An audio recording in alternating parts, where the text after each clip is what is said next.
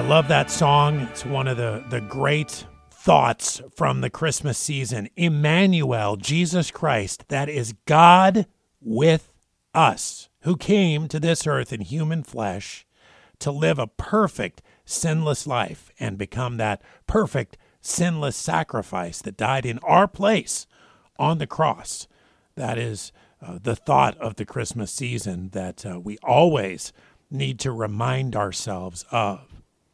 Well, we're talking about today on Take Note, this theme of staying on the right path, or if you've strayed, getting back on the right path. And we've really jumped around in James chapter 1 quite a bit. But I want to take you to the end of James chapter 1 now, because we've talked about in this passage the way in which if we hear and if we understand what the Word of God says, that should impact us. That should cause us to change our behavior, to change our attitudes, to change our words, to change our habits, our manner of life. And then there's just some interesting things at the end of the passage that are just reminders, and they seem to be thrown in there. These are two great verses. Really, I'm going to read you three verses. The first verse kind of sets up the last two. That seem to be a little bit random, but I think when we're talking about staying on the right path, these are really, really important. Whether we're looking back at the year just past, or whether we're looking forward to very soon being in a new year of 2017. Let's start in James 1:25. But whoso looketh into the perfect law of liberty, and continueth therein, that's staying on the right path, he, being not a forgetful hearer, but a doer of the work, this man shall be blessed in his deed. I think you and I would both say that as we look forward, going through this Christmas season into 2017, we would want to be blessed. But that's a person who's a doer of the work, not just a hearer of the word. Verse 26 is where I want to go, James chapter 1.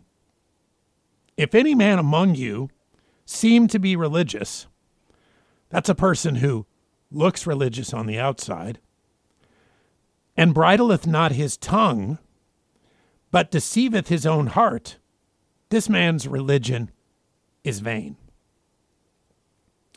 What a challenge at the end of this passage. It says if you're looking right on the outside, all right, maybe you look at me or I look at you, and you think about me, that guy's on the right path. He seems to be religious. Or I look at you and I think that guy seems to be on the right path. He seems to be religious.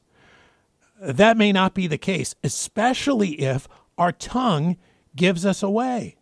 Because it says that person can seem to be religious, but he does not bridle his own tongue. You ever known somebody like that? Perhaps you or I have been that person, where we have not been able to control, to bridle our own tongue. And it says that man, the man who can't bridle his own tongue, his religion is vain. May look like he's on the right path, but he's not. He's not. Pure religion, verse 27 of James 1, and undefiled before God and the Father is this. Here's where the rubber meets the road. To visit the fatherless and the widows in their affliction, and to keep himself unspotted from the world. Doing the right thing, doing the kind thing, doing the compassionate thing for others, thinking of others more than yourself. That's pure religion. And keeping yourself unspotted from the world. That's not defiled by the world. That's not tainted with the world's way of thinking or taken off track by the world's way of doing. Pure religion and undefiled before God and the Father is this: to visit the fatherless and the widows in their affliction and to keep himself unspotted from the world. Our theme today, staying on the right path, on Take Note. We three kings of Orient are buried we traverse afar.